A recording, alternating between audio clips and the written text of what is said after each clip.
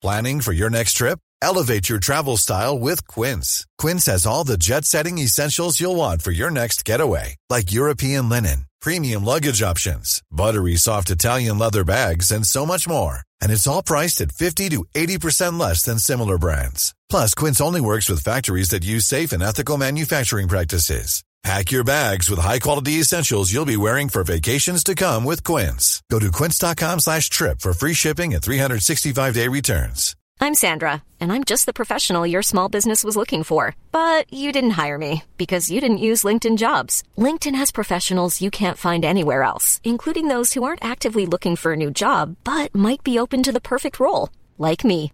In a given month, over 70% of LinkedIn users don't visit other leading job sites. So if you're not looking on LinkedIn, you'll miss out on great candidates like Sandra. Start hiring professionals like a professional. Post your free job on linkedin.com/people today.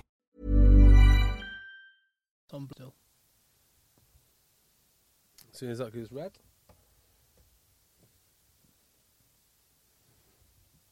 Right, Tim?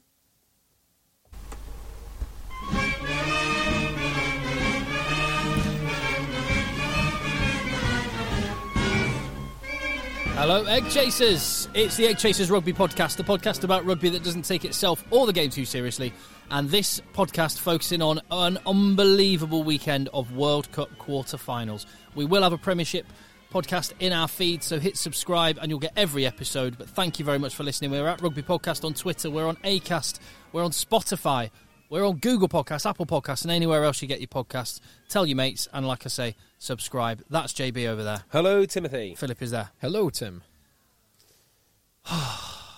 Just have a moment. Everyone settle down. Yeah. Settle down. Wow.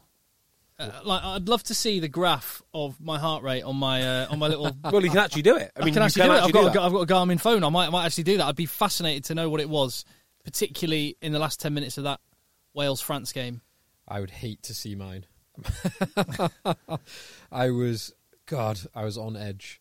Because you had a big bet on, didn't you? I did. You did. What? £10, 400 quid. What ended up being quite a big bet. An acca. Little accumulator on the 4 World Cup quarterfinals, which was then significantly boosted by predicting that Bristol would beat Bath by more than 13 points, which they did, and that Saints would beat Saracens. Oof, that was 6-1. Oof. Yeah. How was that 6-1? I couldn't believe that was 6-1. Madness. And if I'd known it was 6-1, I would definitely have gone for Northampton. So you did in the but I predictions. didn't put my money on it. I put my money on Bristol just to beat Bath. So as it stood this morning, I was lined up to win 460 quid. On a £10 bet. On a £10 bet, if only the two heavy favourites, Wales and South Africa, ease past their opponents. So my heart rate this morning was all over the place. For South Africa to win. It all became clear. Of course, if you want to lay a bet yourself, then do so with our friends at Betfair. What a good idea. What a great idea. Betfair.co.uk. And you'll see on their Twitter channel and on their website and stuff, there are articles that JB and myself are putting up with regularity before every Wales and England game. Handwritten. Which means we have to do another one because both England and Wales are in, I suppose. And I want to start with this big question on the podcast. Who will win the 3rd, 4th place playoff between England and Wales? That's a great question. I mean, it's such a weird stage of the World Cup now because everyone knows they've got to stay there till the end. Yeah. Regardless of what happens, you're in it for the long haul now. 2 more games for everyone. Which Bruce Craig and Nigel Ray are devastated about. They're very, very upset about. Particularly after this week's results, but we'll talk about them later. So where did everyone watch the England game? Because that was the first one on the... I can't remember now. That was the first one. It was 8:15 Saturday morning. Oh, I had military precision. I watched the first half at home. Mm-hmm. Then at half-time, I timed it so that it would be about the right window of time to get Connie to gymnastics, then sit in the car, watch the second half on my phone. Your phone. Oh, God. So I did that. I was just at home. Me and young Thomas thoroughly enjoyed the game. And that first 5 minutes made me think, oh no. Yes. Oh no. Oh yeah, I completely agree. I thought Australia came out the blocks strong.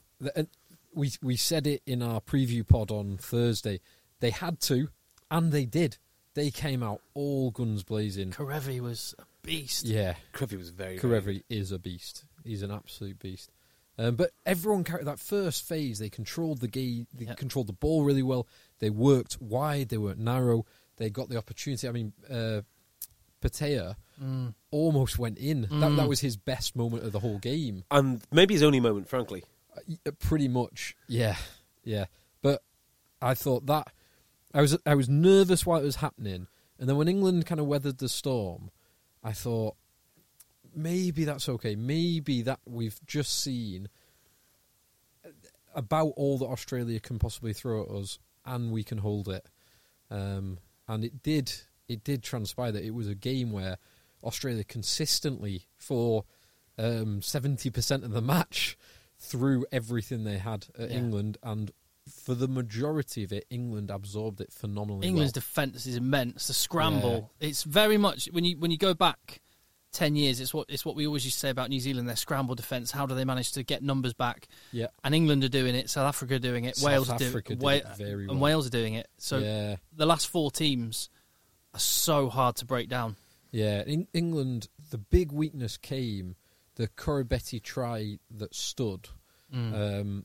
It came from creating an overlap on the outside. So Slade early flew ball up, go wide. Yeah, go wide. Slade flew up, and then Watson was forced to pick a man, and he picked the man, and it went back inside. And Slade wasn't quite there. He hadn't made it back into position after flying up. So that's New Zealand will be looking at that as an option.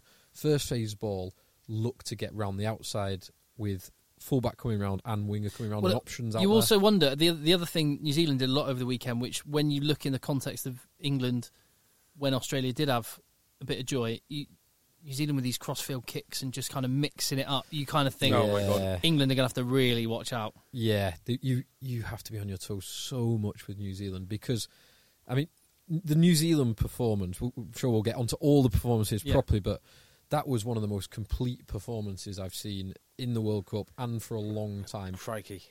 Admittedly, so Ireland did look impotent, but it was so unbelievly dominant. Is that a pun? They're impotent because Ireland can't reach a semi. That's boys.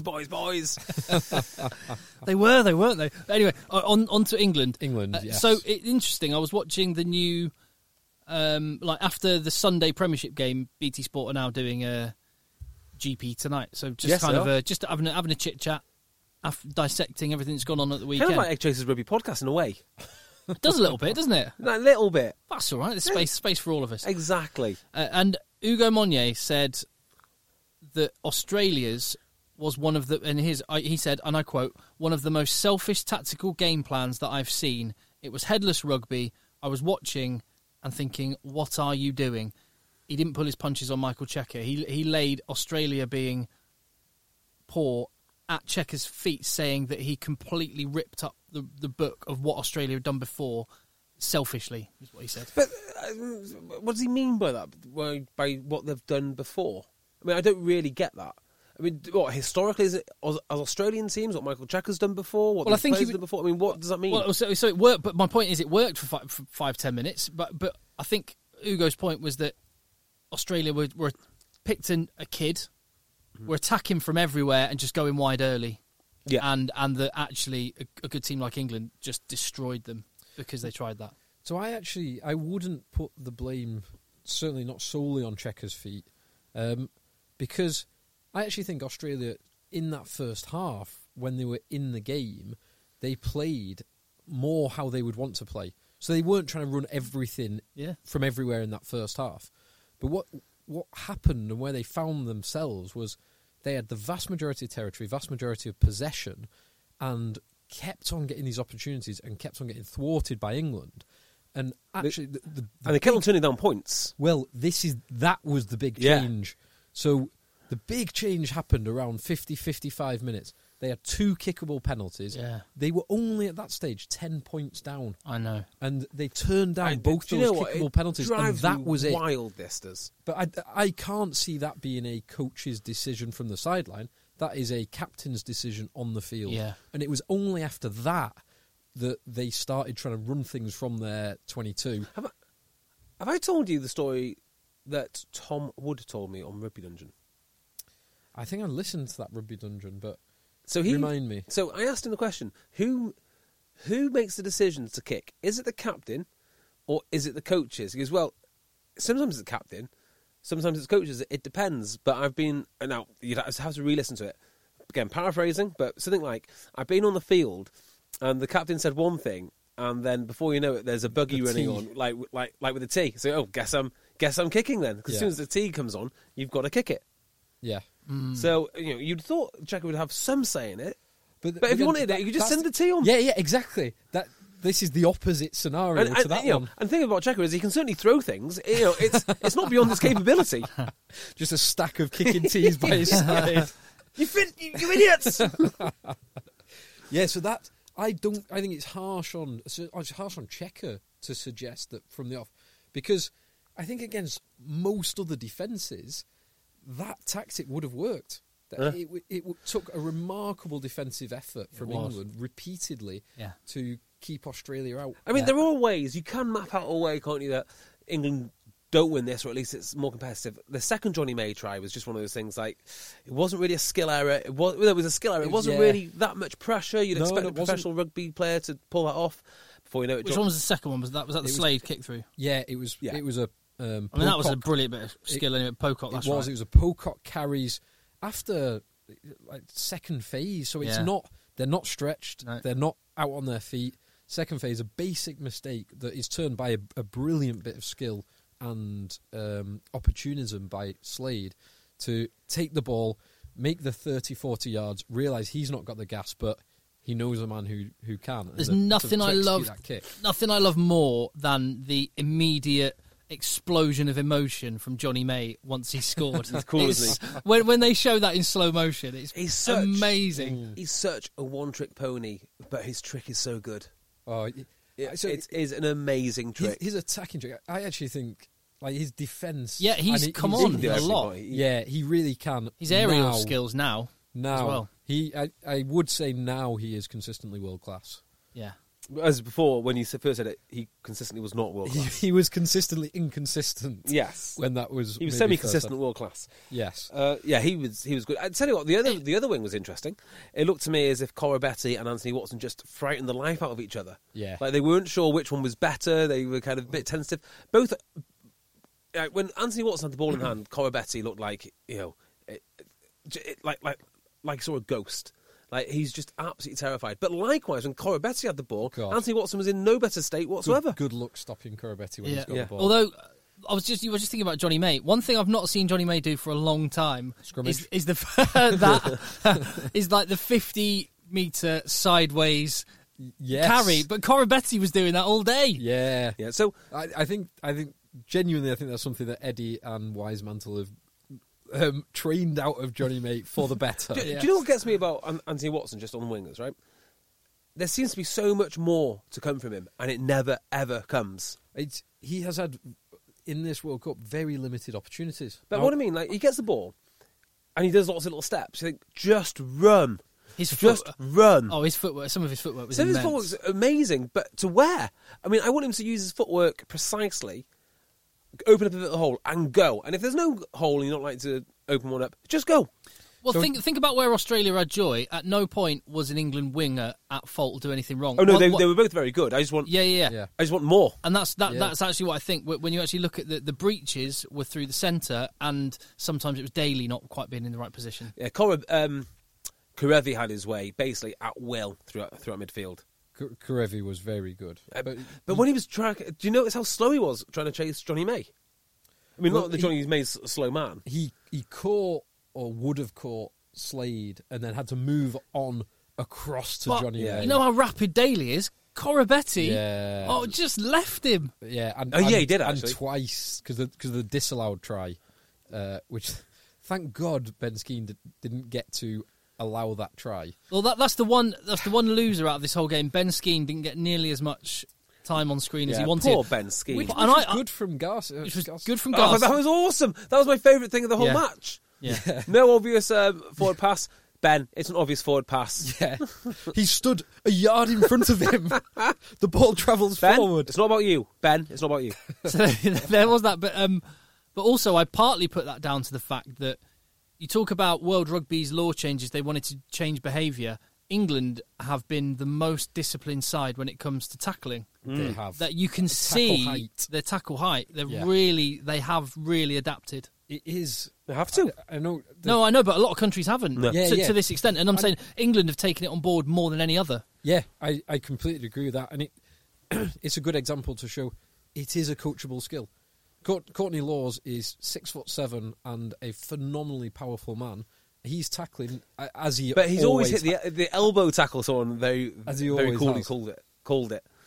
So yeah, he's always been quite low. But he has always. But it's more of a coachable skill than some people occasionally suggest it is. One thing we've seen a lot of as well is, as a consequence, and it might almost be something that gets coached, is if you coach at the height of, like, aim for elbows or arms where the ball is. There's been a lot of tackles this World Cup dislodged with a shoulder onto the ball. Yes, and part of that is the conditions, the humidity as well. Have you ever been coached to do that? Target the ball with your head? No, not with my head. Yeah, I have.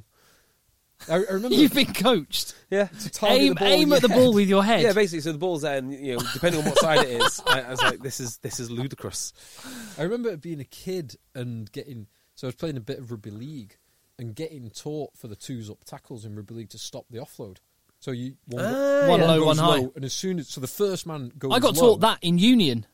Like going in rugby league, they do this. Let's practice this. Yeah, one man go, the first man go low. But if the first man doesn't bring the man to deck immediately, the second man has got to go high and wrap up to stop the offload. There's another cool drill, which is very similar to that, which is you play in touch, except for when you make the touch, two guys have to come in and lift the guy who you touch. Does that make sense? So you can't carry on playing until you've lifted the guy up. What, as a line-out lifter? No, you just run into him. Pick him off the ground. Like hooks and handles, me and you tackled him, touch, but then we've got to go and we've got to lift him off the ground. Okay. Little rugby league thing. It's quite a good little game, that. Yeah. So I put this win down to 4 coaches. And I say Eddie Jones first and foremost. It doesn't sound like I'm knocking at Eddie Jones, but there's 3 other coaches that you still got to tell us why it's bad news for England that they're in a World Cup semi-final. Oh, and by hammering Australia. I think it might be bad news for England this semi-final. But yes, agreed. Go on, so, Jay. I think the first coach we've got to thank is Rob Baxter, because Rob Baxter has poisoned the well and truly for every other rugby team on earth by Exeter Chiefs not taking points. I thought you were going to say because so many players now have abandoned all hair on the side of their head. Yes, we started at Exeter, and it most certainly did. So that sort of infected captains up and down the land, and we'll talk more about not taking your kicks later, which is really quite a sore point. But yeah, if Australia had taken their kicks, much better. Second of all is going to be Hansen. Because he came up with this ridiculous notion that everyone needs a Milner Scudder. By the way, who's his Milner Scudder this year? It's the Bridge. The Bridge. Maybe? Bridge is similar. And Severies. There was a number 6 who had like 2 caps who got called up and then also got dropped because he got injured for the entire tournament. I can't remember his name for the life of me, but... Yeah, him. Well, the answer is they don't really have one in the mould of Milner Scudder last time round. But everyone's probably a good shout. Everyone's desperate for him, which is why they played Jordan Patea, who did one thing, maybe. And then the last one, of course, is Warren Gatland. You need to thank him. Because one of England's best players, I thought he had a remarkable game, was Kyle Sinclair. I thought Kyle Sinclair was on top of that scrimmage pretty much all game. And the only time he gave away a penalty was when the Australians had to really cheat and deceive and then deceive the ref. So you mentioned this deceiving the ref on WhatsApp. So this was the scrum where Australia got a penalty towards the end of the first half. Is this the one where he shouted over to Roman on the sideline? Shouted, Roman! Yeah, so he knows what's going on, and the referee is on the other side. And you see the Australian prop, Seo, he is so overmatched that he's either hinging at his hips or at one point, you see his band go high, and then you can see it squeeze in and in turning in, and that's when they gave the penalty against Sinclair. The reason he did that, he's so desperate because Sinclair is so much stronger. And after that, Sinclair just had his way. And the way I describe it is, if you're an American football team and you score a touchdown because you're using a trick play, The other coach will think, well, you've got nothing left. That's why you've got to use your trick plays, and that's where that's where Sear was. He was absolutely screwed.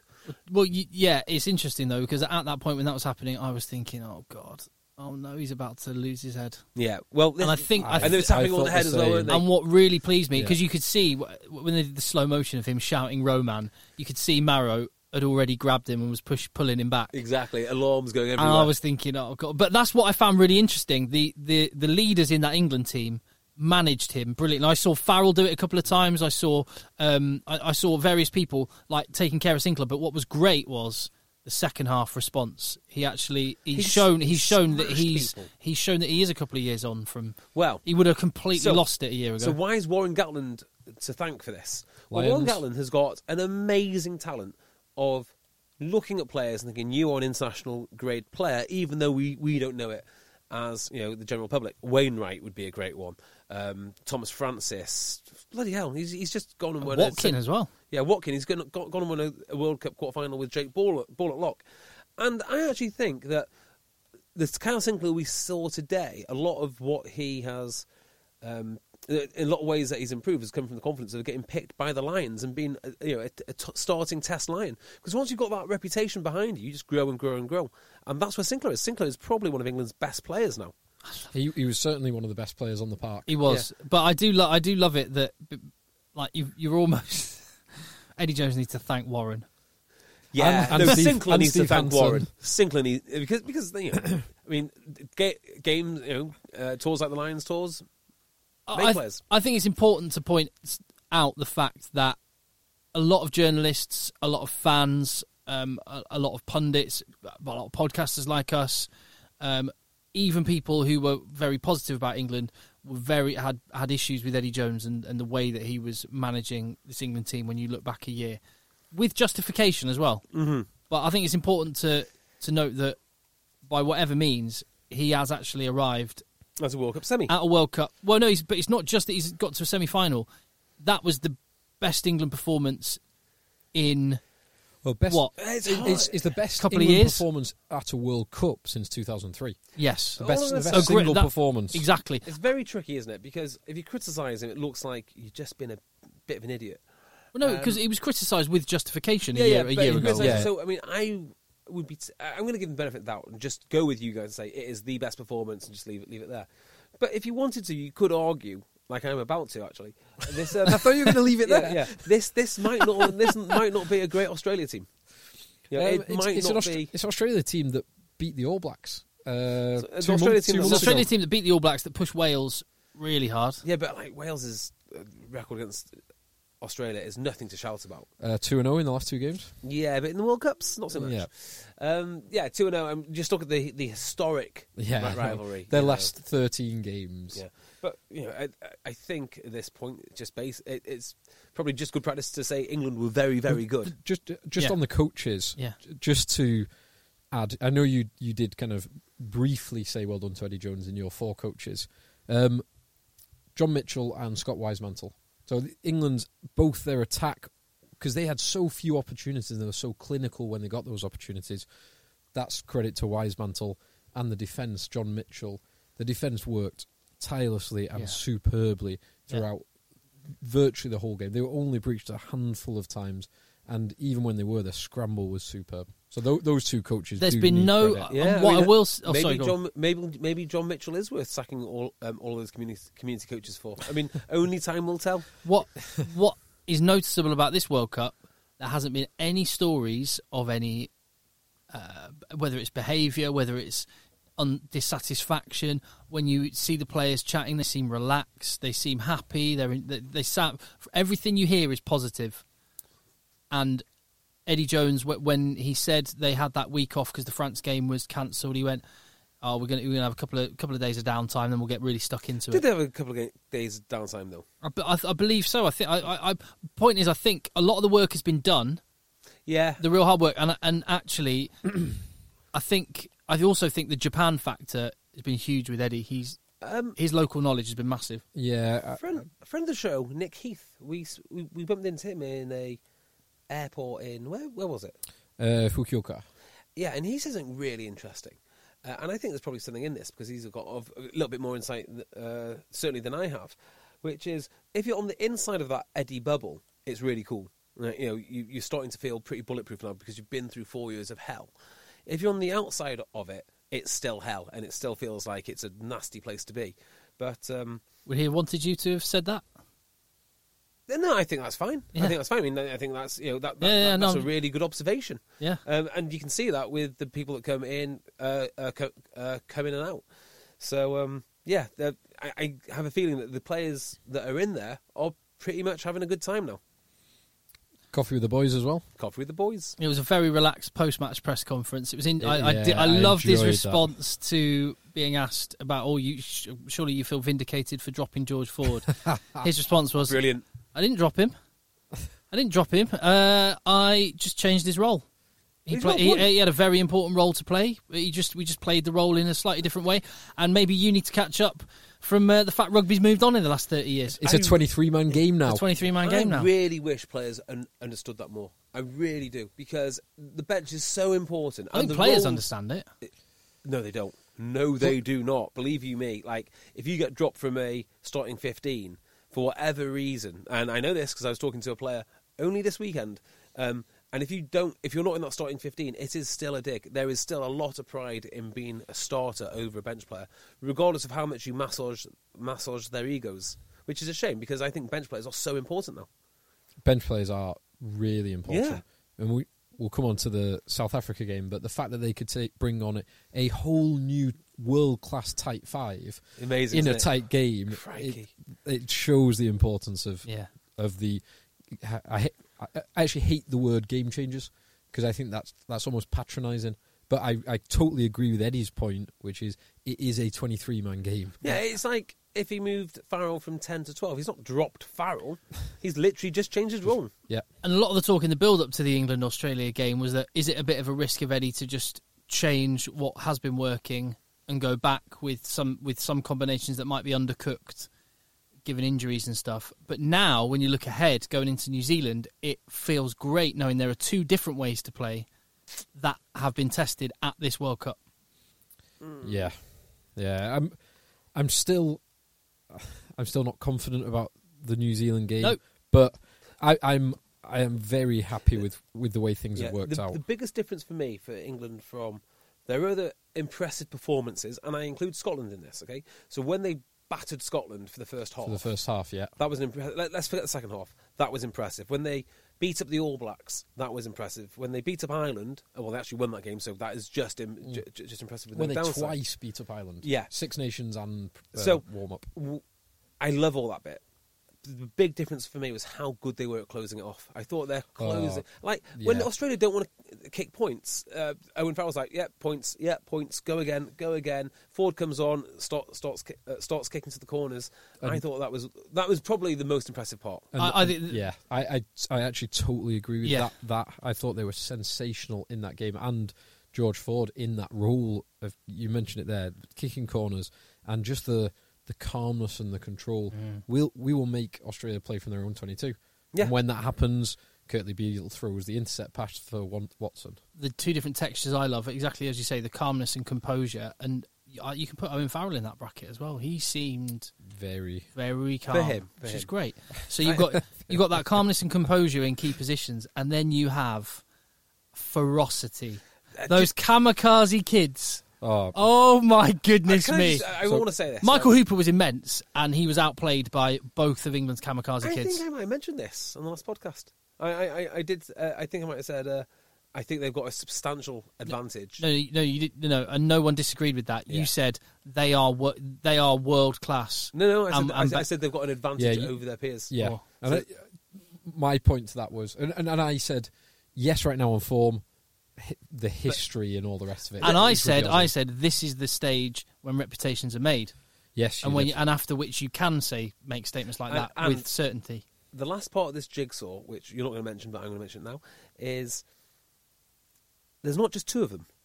There's two of them, plus there's one in Sale, which looks very like one of them, but there's a fourth guy who has just come back from fitness, and my word, Jack Willis. If they can get Jack Willis in the mix, but then sevens are to England what second rows are to South Africa. Like, they just grow on trees. But look at the two in the squad who weren't started. So Ludlam came on and was brilliant and everywhere.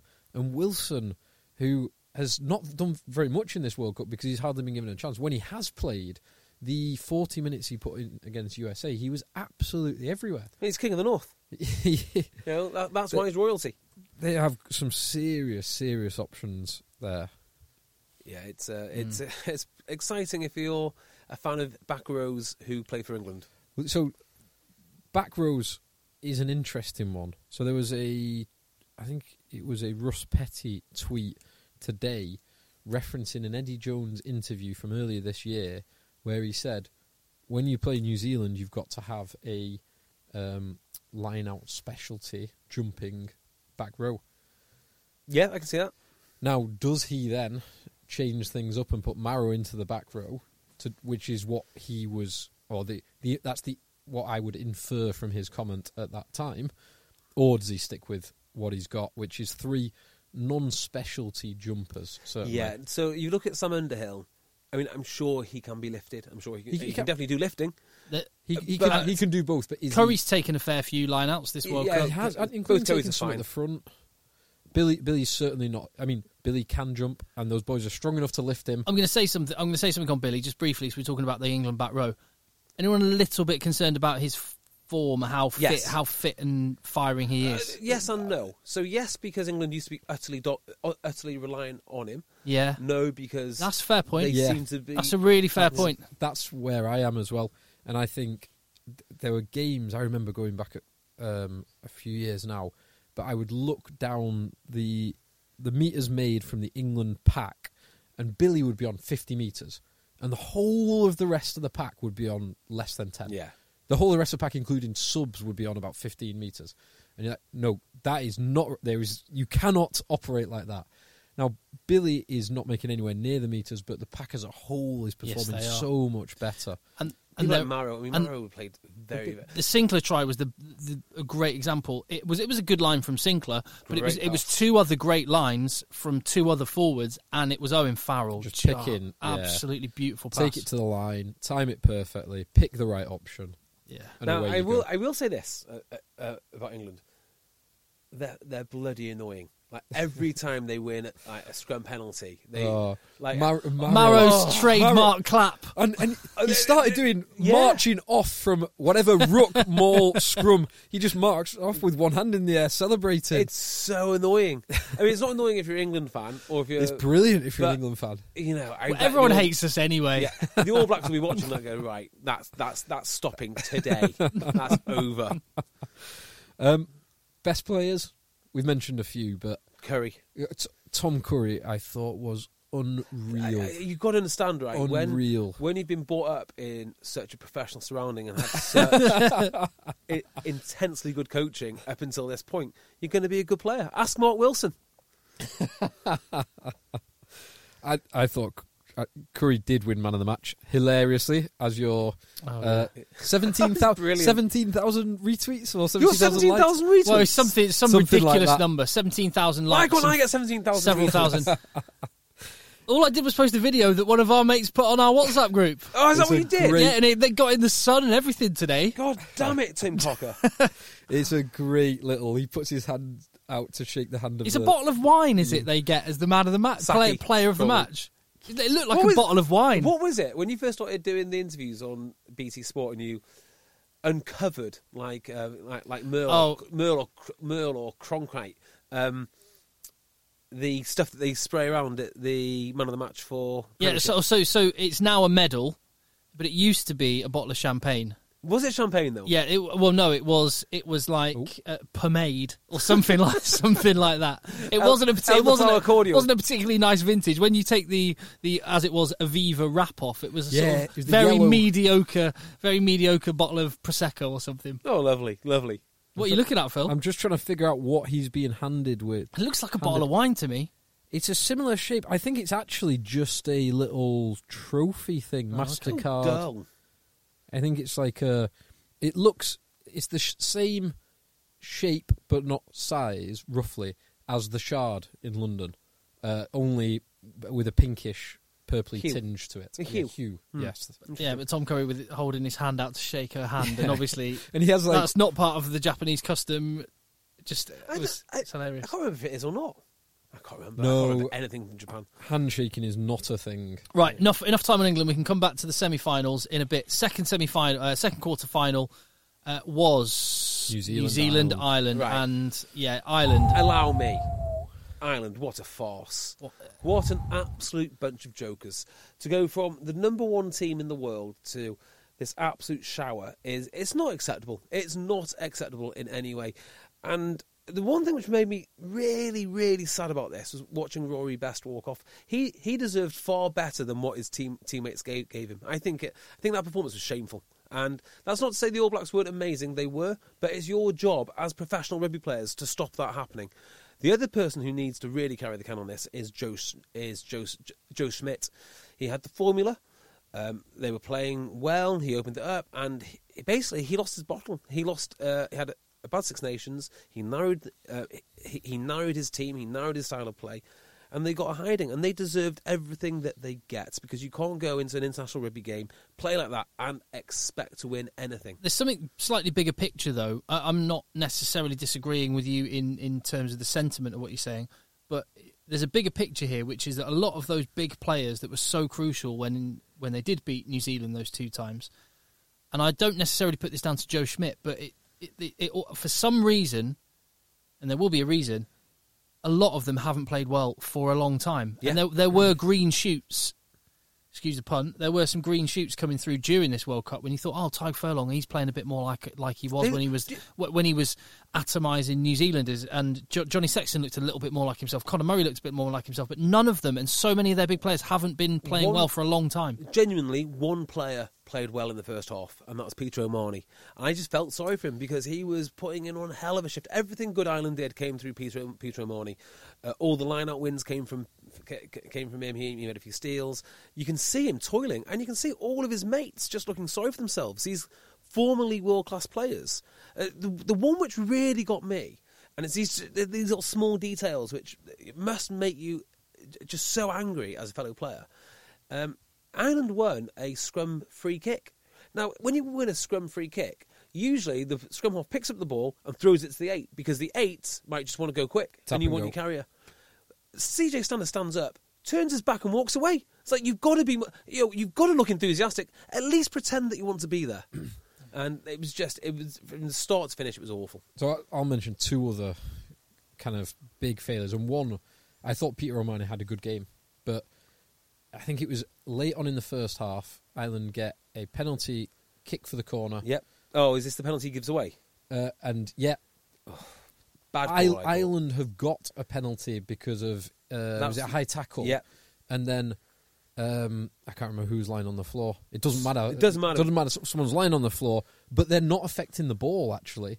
And O'Mahony just flops on them with his shoulder. I can see why it was he gives away. So it's two penalties. There's a penalty against New Zealand and then a penalty against Ireland for what is... It's a brain-dead move by O'Mahony, that. Because it's so unnecessary to not attempt to bind and just flop on. I mean, you can look at the other way, can't you? Which is they're the joint most successful Irish team ever to enter a World Cup. But it's still not good enough, and that was a bad call. That was brain dead. The other one that summed up Ireland's performance in that first half, the first half that finished 22-0 to the All Blacks. I mean, by that point it was over. But another penalty that Ireland won on about the halfway line. Sexton goes for real distance, and he would have had a line out on the 5 metre line, but it's not quite far enough. So Mo'unga, an incredible bit of skill, his feet just inside, jumps out and taps it back. That wasn't and bad New at Zealand all. can then play out, and that was the difference between had he taken even 5 yards or 10 yards off that kick and not gone for the absolute limit of his range, and have got an attacking line out still deep in New Zealand's 22. It's only with hindsight you can look back and think, when we looked at the first game against Scotland, we thought, it's the old Ireland, but Scotland were poor. Yes, that is a real conclusion that has come out. of this I'm tournament. trying to find any sort of positive because it must be incredibly disappointing. And I'm sure most Ireland fans were thinking pre-World Cup, well, we're getting to the quarterfinals and then probably going out anyway. It was the manner of the defeat, I agree, that was so poor. But if you can pull out any potential silver lining from that, is it that getting hammered like that gives Andy Farrell a bit of an easier time to, if he needs to, just try something a bit new. Do what Stuart Lancaster did a little bit and just get in a load of youngsters. Yeah, I mean, the other element of this for me is, were there too many Lifetime Achievement Awards given out to Ireland? Was there too much... what do they call it when people get... There's a business term where people get so senior that no one questions them. It's like the Peter Principle or whatever it is. Where you, No, that's when you get promoted to a level of incompetence. Yes.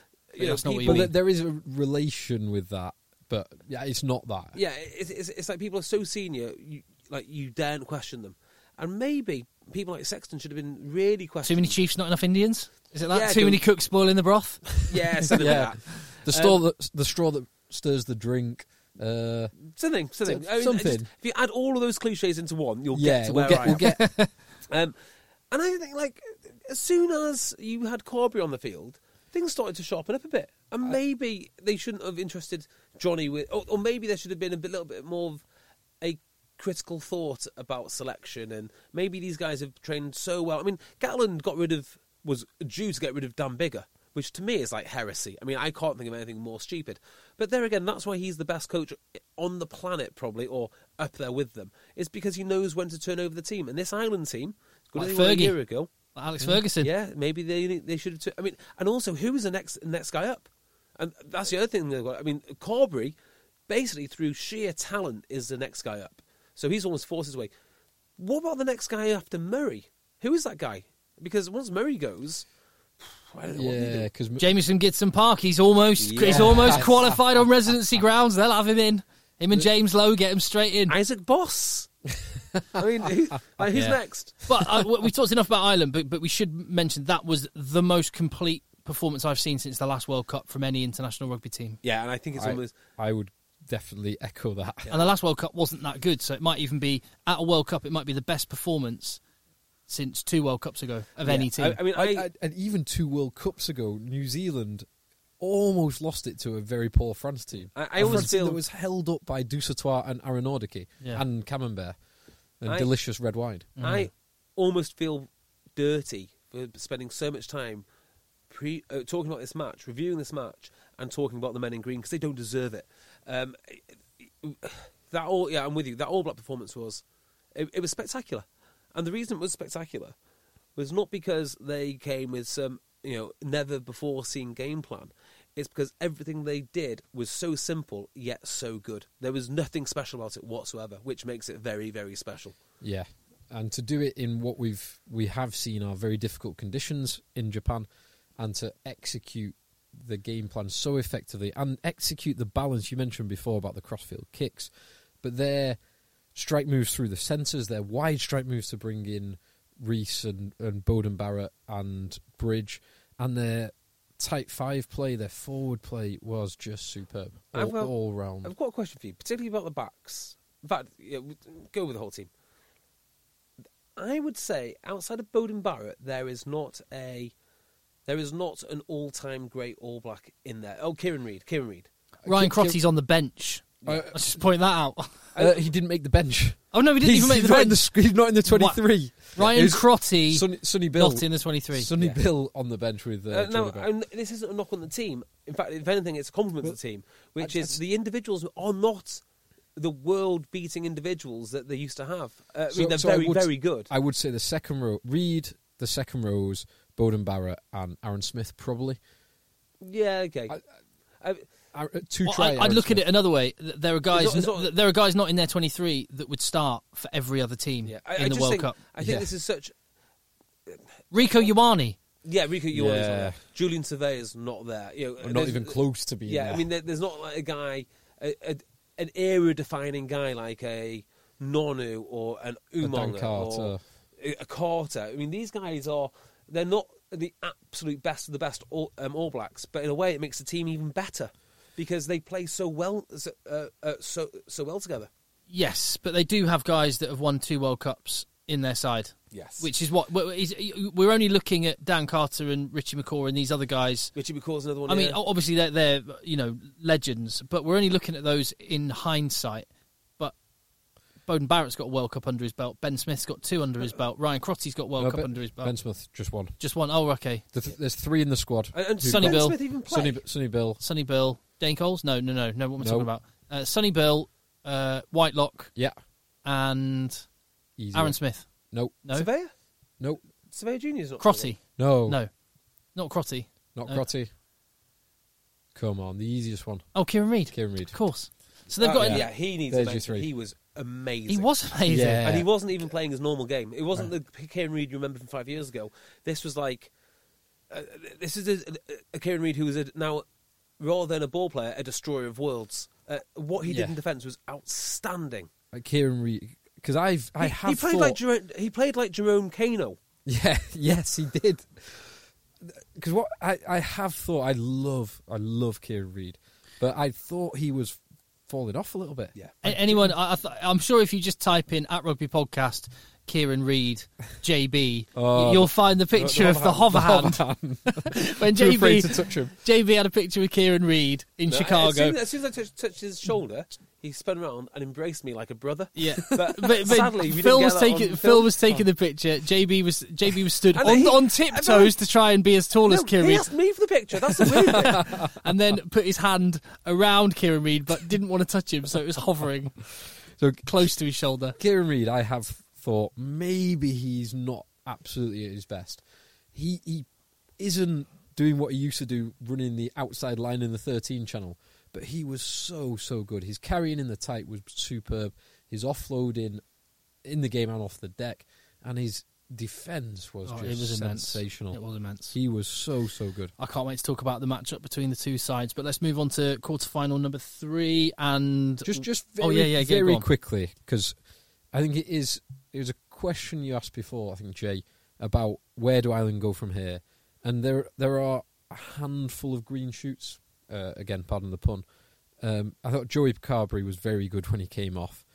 Lama as well looked very good, and it's those kind of boys that you want to be bringing in and building the team round. So they have some option. And someone like Dan Levy, who's was missed for this, is a young man. Do you know who huge they opportunity desperately needed?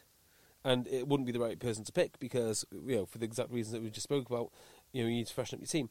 But the person they would love to have bought off the bench would be someone like Sean O'Brien. Someone who can get over the gain line, someone who can make and it. big hits and massive work rate. I would. They really missed a high quality back row. Yeah. But the thing about coaching, particularly at international level, is I think a lot of people have the technical ability to do it. I think most club coaches have the ability to implement a line out or a strike move. They all know it. The real talent comes knowing how to freshen up your team, knowing when, like Gatland dropping what you'd assume were his first 2 props. And that's where I think Schmidt has really let himself down, on top of all the tactical stuff as well. Next one. Right, yeah, and this was so tense. And I'm so angry about this. it's amazing. JV would rather be right than his own team, his motherland, get through to a World Cup semi-final. I would take being right 100% of the time rather than being wrong and have my team go through. Well, I was wrong. Again, I'll say it again. I was wrong in how right I was about Wales. You can go and listen to the Betfair podcast. You can listen. Please stop using that. That belongs to me. You can listen to our podcast from the very start of the season. If people start quoting Tim Cocker, quoting me, I don't know what I'll do. I don't know what I'll do. You probably got it from Adam Carolla or something anyway. Dave Damashek. Yeah. So I said Wales will go further than any other Six Nations team, and they were 12-1. 14 or 16-1 to win the tournament before the tournament, and here Wales are in a World Cup semi-final against a South Africa team they can beat. Well, let's get on to South Africa later. Just on this game, there is a value, isn't there, of staying in the fight. And that is exactly what Wales did. They didn't do any more. It's not what they did, it's what Wales do. Yeah. Yeah, you're right, actually. Think about the England game, which they won in Six Nations. That was exactly the same. They just stay in the fight, and you're like, why can't we possibly kill these guys? What was the can't finish them off? Yeah, when was the last time against real top opposition? I was trying to remember just a minute ago, as you were speaking. I was trying to think, what was the last time I saw Wales just cut someone to shreds and score hatfuls of tries and win by 30 points? It never happens. Never happens. I'm just going to look at Wales' results for the past. They even struggle to wins over Georgia at home and games like that. It's just what Wales do. They are hard as nails. Yeah, they are. I mean, I'm just having a look now. From what I can see, yeah, Dan Biggar did not miss a kick, which it just shows you how important it is. And it always feels like when you're watching Wales, that one of them or all of them are constantly, mapping a way to win. Like, if we just get 3 points here, it means that we can go back up the field and then we're in with a shot. If you watch that game and you didn't see the score, and I just gave you snippets here, there, and everywhere, you'd say Wales are getting battered. I mean, this isn't a fair fight. Was it 3 tries to 2? Yeah, and Wales could not control that breakdown at all. France were all over it. Wales couldn't stop the offloading game. No. They couldn't stop them. France had it flooding through. They had it. And now they don't. Yeah, France looked really, really, really, really good. Really good. And they threw it away. Well done, boys. Well done. Yeah, that's the question. Percentage-wise, what was that France losing it, and what was it Wales winning it? Well, France get one of their kicks. Just one of the 3 kicks which they missed. It's a different story altogether. Now, maybe Wales adapt. Maybe Wales do something different to get themselves back in the fight. But that's not the scenario that we have. So the missed kicks are absolutely critical. And then the red card, but I'm not even sure the red card makes a difference. I think it does make a difference. It came from the scrimmage, didn't it? The last try. Well, if only, yeah. So there's the scrimmage. Then, just before that scrimmage, 2-3 minutes before that scrimmage, France have an attacking scrum in Wales's 22. And France failed to put a number 8 in their attacking scrum. What were they doing? I mean, that is what were they thinking? Most unbelievable basic schoolboy Even if you error. put a Johnny May winger on the flank. Yeah. What? And they had Louis Picamole on. What were they thinking? How do you make that mistake? That's almost more brain dead than Vahamina elbowing Aaron Wainwright in the head. It is equally brain dead in my mind. Or to do more those brain two dead things. than Vahamina against Wales, not knowing he was captain. Yeah. Just some... Or just trying to some throw things. a 30-yard mispass in the Six Nations straight to George North. Straight to George North, yeah. I mean, the implosion of the French team, that was a true masterclass in how to... But it wasn't even an obvious implosion. It was like little cuts here and there. And maybe you get away with it against England or someone like that. You don't get away with it against Wales because they just take every opportunity. But if it was... I think you're right to point out, if it wasn't for those 2 scrum error mistakes and not missing the 2 penalties and 1 conversion that were relatively easy, certainly kickable, France win. Like there's... Yeah, and I cannot understand that scrum, exactly their own scrum in Wales is 22. I cannot understand what they were thinking and how no one in that team, and it's not like it was a team full of kids. Yeah. It's like Louis Picamole. And yeah. How is he not packing down at 8 in that scenario? Where did he pack down? On second row? He either packed down second row or on the flank. He packed down. He packed down as one flank. They put in 2 flankers with Olivon on the other. Yeah, it's unreal. That is it's so stupid. So ball squirts out, they lose it. I mean, there's so many amazing things about this game. Number one, Wales have no ball carriers. I have mentioned this many times. They have one semi-good ball carrier in Ross Moriarty on the bench. Yeah, on the bench. And Ross Moriarty is a good ball. Yeah, he's all right. He's all right, but he'd probably be the 9th best carrier in South Africa, in the South African starting team. Well, what is he? Maybe if he was at Gloucester, would he be the 3rd best ball carrier in Gloucester? Yeah, I'd say so. Behind Ackerman and Morgan. Ackerman, Morgan, and Pledry. Fourth best ball carrier in Gloucester. Yeah, so his work rate is very basically good. what I'm saying is he can carry a ball to an adequate Premiership standard, and he's the best ball carrier in Wales. Yeah. So they win this game without a ball carrier, which is amazing. God knows how they without Falatau, and is the other little asterisk there. Yeah, but True. Falatau needs to play. Yeah, of course. course. So they've got the 3 sevens. Jake Ball played this game. Jake Ball. Obviously, Alan Wynn's an absolute hero. So you look to the Welsh bench. And who's going to come on and win this game for you? Rhys Carey or Carey? I don't even know how to say his name. Carey. And yet they still somehow did it. I think Hadley Parks is hugely overrated.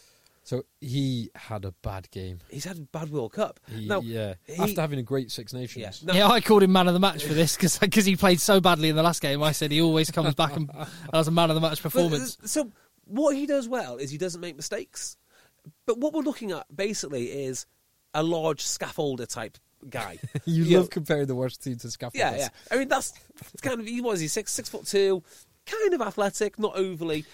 He catches the ball and doesn't really let it go, despite being absolutely battered. It's sort of like he's just this magnet for punishment. I mean, the amount of the amount of hidings that he's had against Fiji and France now.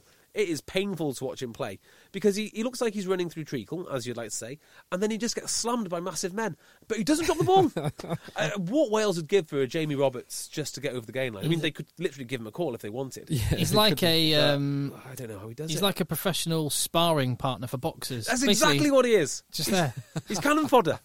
Yeah. No, he's very... Now, this doesn't mean I don't like him. If anything, it makes me like him even more. I mean, he's such a brave bloke. I would, After 2 or 3 of those hits, I'm retiring. I'm not going to. But he's always dreamed of pulling on the red Welsh shirt. When he was a small child growing up in what, Swansea or Cardiff, was it, or what? What's that? Somewhere. Christchurch? Oh, okay, fine. What's happened to Jonathan Davis, by the way? Don't know. That's important though. Yeah, and we can mention that when we talk about. He was picked for the game, wasn't he? He was picked and then dropped out. Yes, with I think it's a knee injury he had. Yeah. I think it's like a flare that had flared up slightly. So that is one to watch. One to watch. God. And what were you mentioning on our WhatsApp group about Johnny May and his hamstring? Oh, it's a good point. So he got taken off. So England finished the game with 14 men. He got taken off. It was then. So I've seen nothing about this. Yeah, and I can't believe any good post-match, any good reporter post-match. I'm sure it was said in a post-match press conference. If no one asked him, if no one asked him, they didn't do their job. Okay, they did. What are you supposed to ask in a post-match press conference? How's Johnny? Well, one thing I'd say is Johnny May went off injured. What's the prognosis? Will he be back? And then if they straight bat it, will he be back? Will he be available next week? Is there a list of good questions to ask in a post-match? Because obviously I'm not a professional at this in any way. But I end up asking questions in a post-match. Are there key questions that you should always ask? No.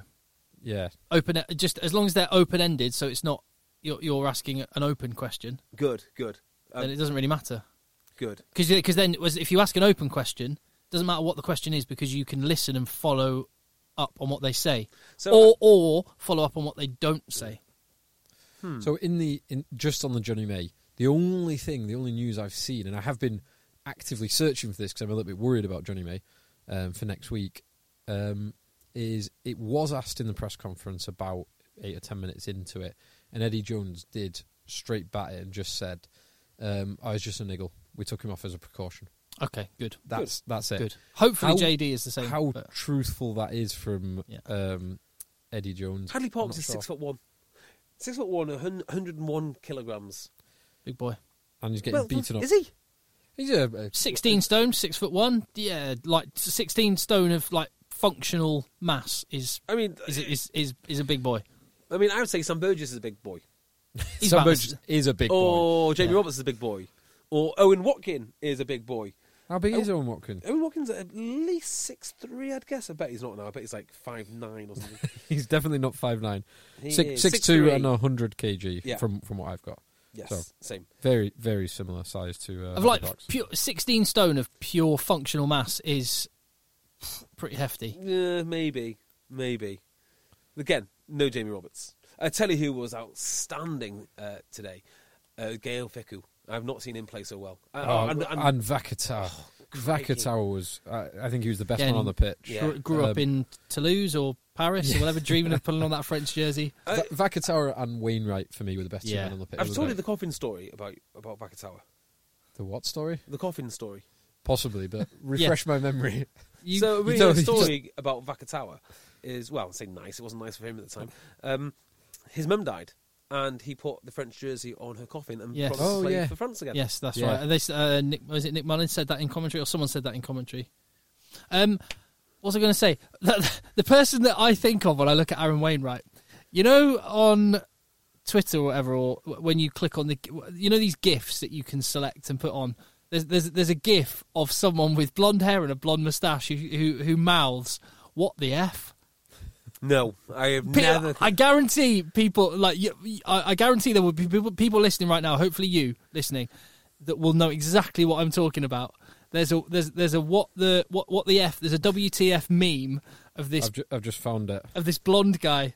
That one. Yeah, that's it. In like a blonde wig and a moustache. But I see that meme so often. Download that and I just think about Aaron Wainwright. Yeah, he's turning into a pretty good player. He's all right. He was very, very good. And where does he play? The Dragons. Yeah. The Dragons. He's only been playing rugby for 4 years. No. That's insane. Yes. That is insane. Why was I so bad at rugby? Why was I so horrifically bad at this sport? Oh, never mind. Wales, they really snuck through. Really, really. God. Yeah, I think that Wales actually are pretty well equipped to. A lot can happen in 3 years, like a chatbot may be your new best friend. But what won't change? Needing health insurance. United Healthcare Tri-Term Medical Plans, underwritten by Golden Rule Insurance Company, offer flexible, budget-friendly coverage that lasts nearly 3 years in some states. Learn more at uh1.com. Quality sleep is essential. That's why the Sleep Number Smart Bed is designed for your ever-evolving sleep needs. Need a bed that's firmer or softer on either side? Helps you sleep at a comfortable temperature? Sleep Number Smart Beds let you individualize your comfort, so you sleep better together. J.D. Power ranks Sleep Number number 1 in customer satisfaction with mattresses purchased in-store. And now, save 50% on the Sleep Number Limited Edition Smart Bed for a limited time. For J.D. Power 2023 award information, visit jdpower.com/awards. Only at a Sleep Number store or sleepnumber.com.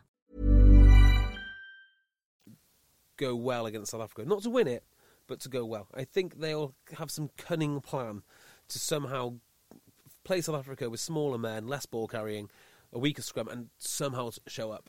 That's just my feeling. Well, let's jump on to South Africa, Japan then, because I think the characteristic that defines Wales and South Africa is defence. Yep. And we talk a lot about the incredible attacking players that South Africa have got in their back three, the danger at 9, and how massive and powerful their pack is, all of which are true, but their defence is their best quality. And it's mega. In that first half particularly, their scramble defence when they got breached multiple times by Japan, to get back time and time again and not concede a try, that was because they did not play well in that first half. No. They butchered a few chances. They had so many handling errors. They gave away stupid penalties. And they conceded a lot of territory in possession, but they did not concede a try against such a potent attacking force as Japan. They've conceded 3 tries in this World Cup, 2 of them against New Zealand in the space of 2 minutes? So who was the 3-4 minutes? Yeah, Canada. Wow. So I think you're right to point that out, Phil, because to keep Japan tryless, is Japan, massive. The team that they remind me of most is the All Blacks. The All Blacks just seems to do exactly the same as they do, but better, really. With a bigger pack. Yeah. I was thinking about this before. If you were to rank the handling ability, and certainly based on the performances this weekend of the teams, the last 8, you would go Japan's handling ability, number 1. Yeah. Then New Zealand. Yeah. I would then rank England, followed by Australia, followed by France, followed then by South Africa, followed by Wales, with Ireland dead last. Yeah, I would swap the top 2, but the rest of them, you can have that. I still think New Zealand have the advantage over Japan, even with how good they are at handling. New Zealand are just the best. They just are. Yeah, it's interesting. It was definitely the most exciting 5-3 game I've seen up until half time. It was. Really was. So exciting. And at half time, when at this stage, my 460 quid just rests on this one result, and South Africa repeatedly get themselves into great positions. They blew and Mapimpi blew a 2-on-1. Oh. He takes contact and tries to offload out the back straight to the floor. Diolande, just let them go with the ball. Yeah. Pick it up again. Yeah. That's simple. You will crash over the line if you just crash and recycle the ball. Yeah. But that happened, not just those two, it happened 3 or 4 times, and Japan looked so dangerous. And Kenki Fukioka, when he steps inside and then outside Colby, was just amazing. Why is he going to stop to be a doctor? Someone needs to have a real good chat with him. Like, go to France, just get a couple of £100,000 more, then become a doctor. Yeah, do another 3-4 years. You can become a doctor whenever you want, and it's not even that hard. What was very noticeable about South Africa, again touching on their defence, that Japan and Ireland, that Scotland and Ireland couldn't manage, is that when South Africa kept the ball, put the ball behind Japan and said, "Go on then, attack us," Japan, yes, they attacked with a lot of guile and a lot of skill, but they couldn't get out. Particularly second half. South Africa made Japan kick. Yeah, which for the first time in the World Cup. Which I didn't like that at all when it started. But they couldn't run it out. Yeah, because particularly second half. Japan they'd thrown everything they could. South Africa had absorbed it. I'll tell you one thing that I love about the South African defence is the way that they use Faf de Klerk.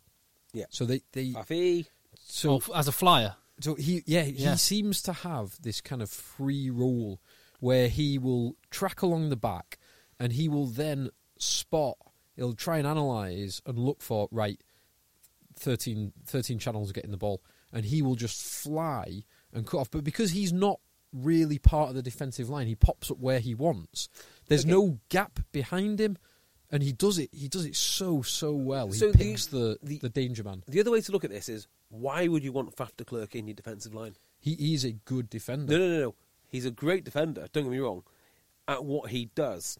But you wouldn't want Faf de Klerk in your defensive line. Well, scrum halves are normally sweepers a little bit anyway, aren't they, behind the ruck? If you put him in your defensive line between, Mostert and Etzebeth, it's quite clear where the attacker's going to go. Yeah, but scrum halves don't ordinarily occupy that position. They normally stand in a sweeper position behind the ruck. And I think South Africa have just expanded on that. He has. Well, he's sweeping, isn't he? And then he picks. Yeah, he sweeps and then he picks, but then he blitzes. And he's almost not tied to the rest of the defence.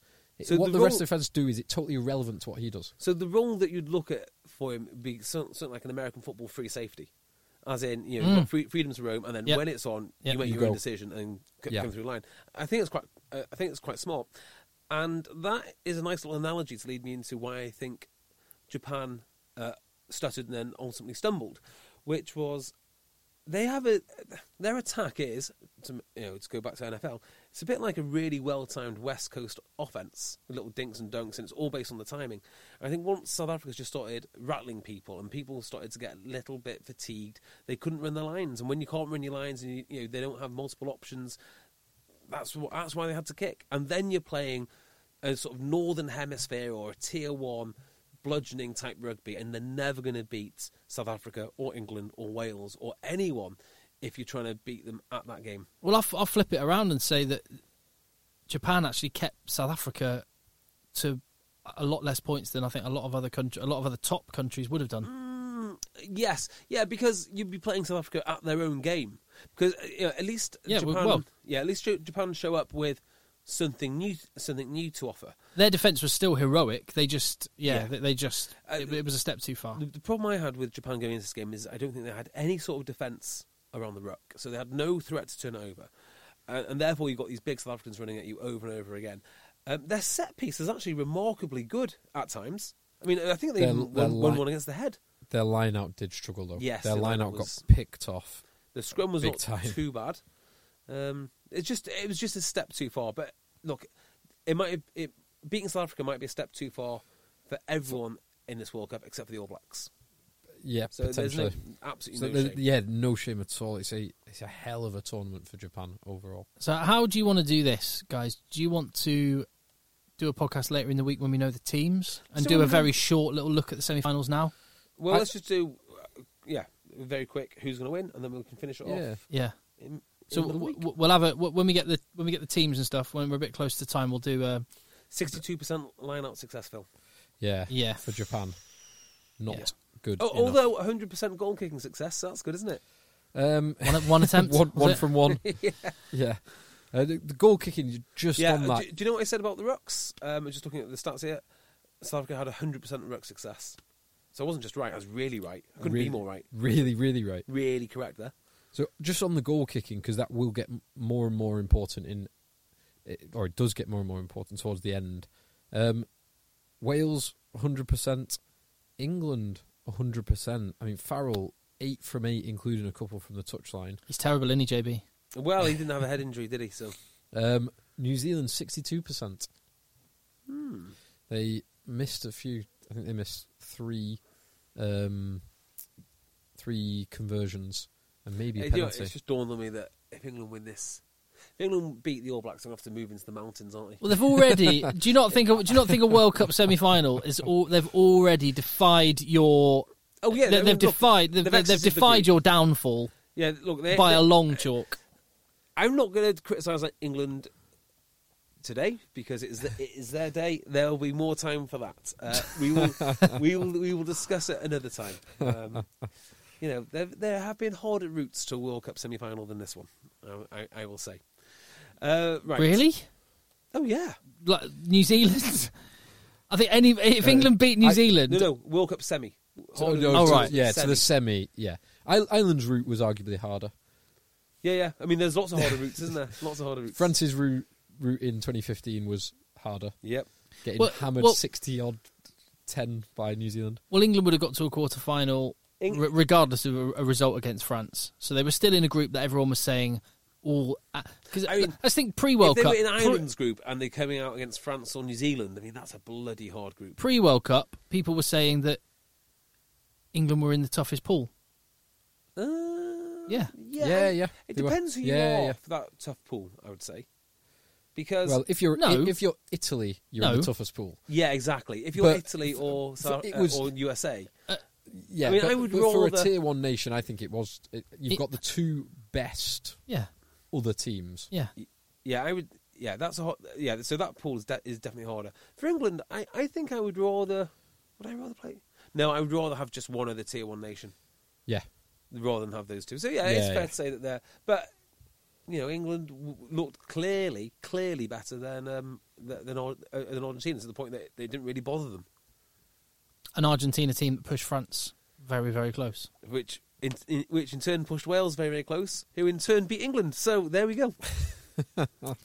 Wales the best team in the world. Wales the best team in the world. Yeah. Let's just call the World Cup off now. So, relatively briefly, then we'll do it more in depth later in the week. Let's go backwards. Sunday, the two teams we've just been talking about, Wales and South Africa. As I say, I think defensively it's going to be huge. I think there'll be a massive amount of kicking. It'll be attritional as you like. Who will come out? I think that plays right into Wales' hands. I think they're going to get through. I think exactly the same, but I don't think they'll get through. I think they'll lose. It's going to be heartbreak. I think it's going to be so close and then heartbreak. South Africa go through. I was watching that game, the Welsh game, thinking if they do this, if they get through, they are going to struggle because they don't have the depth that South Africa, England, New Zealand, the other three semi-finalists do. They cannot bring a world-class tight five off the bench, or even they can't bring them from anywhere. I'm not even sure they have a. They don't have a first-choice world-class tight five. Do they have a sixth?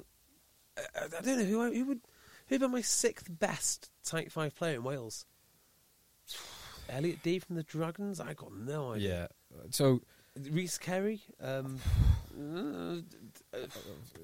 So I was watching that game, and it was bloody physical against France. And there were boys like Wainwright got strapped up. Those boys going off. There's Hadley Park. We've already spoken about, but Bigger took a few hits. Only a week after having a sickening knockout. He was fine. He's fine. His second of the tournament. Stop asking questions, Tim. Stop it. Tim, we've spoken about this. He's fine. I trust that he's fine and he played bloody well. But he did. he is right now only one big hit away from not playing again in the tournament. And if there's one team you're going to get a big hit against. Yes.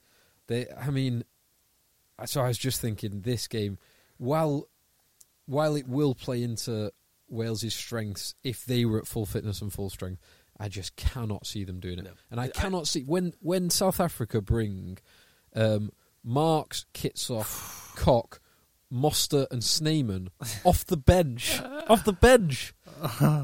after 50 minutes. Do you know what would be my dream? My dream would be, yes, Wales are going through and it'd be great. We'd see this wild French team go up against France. It would just be... French team go up against South Africa. Sorry, against South Africa. My word, what a clash of worlds that would have been. I'd love to see Camille Schatt and Malcolm Marks. Oh, just wrestle. Oh, my word. Schatt is in some shape, isn't he? Both of those boys. Both those guys are in incredible shape. No, I'm sure Mr. Schatt has done everything perfectly above board to get in that shape. I'm positive he has. Otherwise, he wouldn't be playing World Rugby. That said, I would look at Camille Schatt in the same way I would look at at Donald Trump's tax returns, which is with deep suspicion. Like when you see people, it's inhuman, isn't it? Yeah. Like maybe we want to have a chat here. Maybe we should just do a bit of testing, see what's going on. But it looks like something out of a Marvel comic, or But like I say, I am 100% certain that is not the case. Yeah. I'm just saying, if I was going to look, that's where I would look. In the same way, if I looked for tax evasion, I'd go to the Cayman Islands. It's a lot of same work. Sort of thing. It's a lot of good work he's put in. The difference I think is that, as you mentioned, Phil, South Africa are a very blunt instrument. They don't offload a lot. They have incredible men in wide positions, but I just got this. Since before the tournament, I've just had this feeling about Wales. And do you know what would fill my heart with joy? If South Africa win it, because let's just say that they beat Wales, South Africa go on to the final, and they beat the All Blacks. Because for all the talk of how important skill is and how we need to be teaching kids a different type of rugby, just massive, actually, brutal men. What you really need is 4 Eben Etzebeths and some big front rows. That would fill my heart with joy. Because it would just be like a massive custard pie into the face of all the people. It's about skills. No, it's not. It's about beating people up and bullying people. Steamrolling and being alpha mailing it over every other nation. Rubbing people's face in the dirt after you tackled them. That's what I want to see. It's about barbecuing, having a braai with beef 4 times a day. Just being obnoxious and horrible. So speaking of which, there might be some stories that come out after the World Cup. Anyway, but that's actually England South Africa would probably do it for me. England South Africa would be a very good final. New Zealand South Africa would be a very good. My heart's saying I really want Wales to win. I picked South Africa before the World Cup to win it. I think they probably will do it, but I've just got this feeling about Wales. What do you reckon, Phil? Give me South Africa by 10 points. I'm with you, Tim, except for the result. Close with South Africa win. We can get into this more. I'll see when the teams. If JD's in the side, then maybe that changes JD things. will be a big boost. Yeah. So would another massive second row and a ball carrier. There must be a ball carrier in Wales available on the weekend. Yeah. Because they try and use George North, but he is not the same George North as a few years ago. He has not been particularly good. Not been particularly effective. How bad was Falatel's shoulder? It must be fixed by now. Yeah, come on. Sort yourself out. Right, and the other semi-final. I think the Kamikaze kids are gonna. I think they could do a number on New Zealand. Can I just talk about one? Oh no, I'm not going to talk about Maffey. I wanted to talk about Maffey because Phil sent an article relating to what he's been accused of. Have you heard this? We did cover this on a podcast. Maffey. Yeah, we covered this on a podcast. It's at least 18 months old. Yeah, look at the article yourself. It's a fascinating story. There are other alleged things which haven't. Not about him, I'm talking about, but there are other alleged things about players. What are you hinting at here, Tim? Let's just move on to let's move on. Let's move on. A South African player? Nothing. No, I can't. No, that's not what I'm talking about at all. No. Although there are some allegations there, but no, let's move on. What are we talking? God damn it! Right, fine. The other one. Move on. Yeah. Okay. Okay.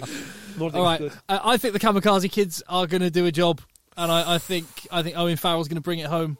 I think England gets smashed by about 20 points. I think it's going to be a very, very harsh reality check. The Kamikaze kids matching up against Kane and Surveyor. I know. Because those two are bloody good players. I mean, Surveyor is some athlete.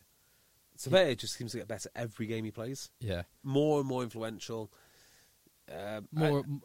Taller and taller hair. Yep. Yeah.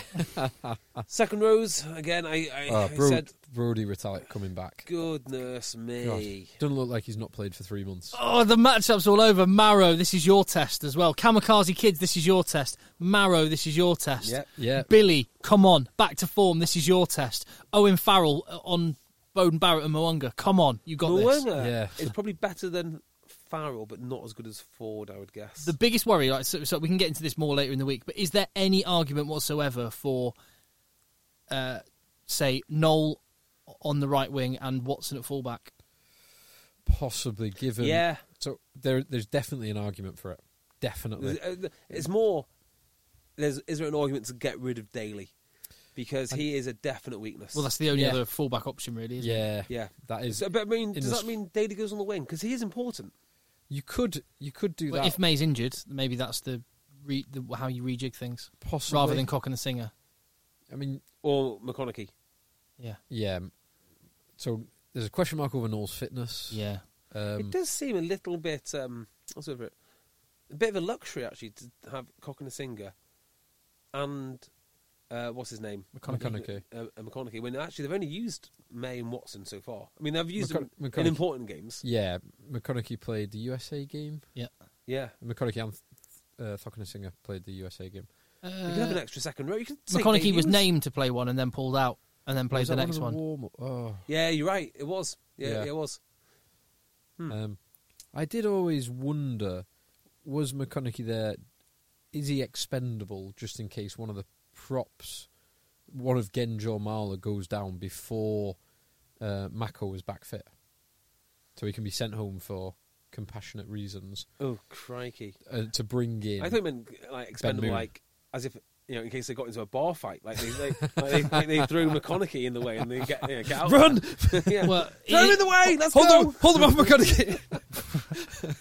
By the way, on that, just very briefly, can anybody explain why I'm supposed to be upset or give a damn about Thomas Ramos going home and then playing a week later? Because it's outrageous, Tim. It's absolutely outrageous. Is it? Of course it is. Is it? I just think it shows. Is it outrageous? What's the outrage part? I'm not outraged. I'm outraged. I just find it absolutely hilarious. It's just a great example of like the French left hand and right hand have got no idea what they are doing. Oh no, totally. Which is outrageous, right? Oh, I completely agree. I completely agree with that. No, okay. So the element is it's not outrageous. There's a lot of, and I describe them on Twitter as bedwetters. There's a lot of bedwetters on Twitter. Oh, isn't there? Getting incredibly outraged, saying this is World Rugby. You need to do something. This is an outrage because Thomas Ramos got sent home. No. And then played a week later for... There is two types of outrage, okay? Toulouse. The outrage that you've got in your mind is like using the wrong pronouns kind of outrage, like hysterical outrage, which you can't control. The other type of outrage is us doing a podcast and me forgetting to press record. That is outrageous. It is outrageous, right? That Thomas Ramos got picked for a World Cup and was sent home injured only to play for Toulouse the week after. Yeah, so that is outrageously stupid. But there are bedwetters on Twitter thinking that this is some sort of conspiracy, and they've done it to get Rates in. Ooh. Like, they wanted to get rid of Ramos, and so this is how they've done it by cheating. No, Jacques Brunel, just as you said, the medical team have said one thing and got it completely wrong. And what a conspiracy too. During the group stages, we 100% need Thomas Ramos. But in the knockouts, if we don't have Rates on the bench, my word, what will we do next? Exactly. So exactly as Phil said, I put it down. The outrage is, how can France be so useless? Yes, it is. That's it's exactly just not not that someone's cheated. Yeah. It is as outrageous as not putting anyone at number 8 on an attacking scrum in a World Cup or elbowing final. someone in the head. Again, on your attacking ball in the opposition's 22. So bedwetters, wet your bed about the right thing. Oh my God, that's a great ending. Well done, Tim. Right, let's leave it there. Buy some razors at Cornerstone. That's very important. Buy some rugby shirts at Akuma Shop. We've not spoken about them because we've had so much rugby to talk about. Well, I'll tell you what. We'll tell you about all our partners and how you can support the podcast on our Premiership pod, which we will have in the feed as well. So hit subscribe, and I think I'm going to say it again so that we end on this point. Bedwetters, wet your bed about the right thing. No, it's a great weekend of rugby. Let's celebrate rugby. I'm bedwetting. Bye-bye. Selling a little or a lot? Shopify helps you do your thing however you cha-ching. Shopify is the global commerce platform that helps you sell at every stage of your business. From the launch your online shop stage to the first real-life store stage, all the way to the did we just hit a million orders stage. Shopify is there to help you grow. Shopify helps you turn browsers into buyers with the internet's best converting checkout. 36% better on average compared to other leading commerce platforms. Because businesses that grow, grow with Shopify. Get a $1 per month trial period at shopify.com/work. Shopify.com/work.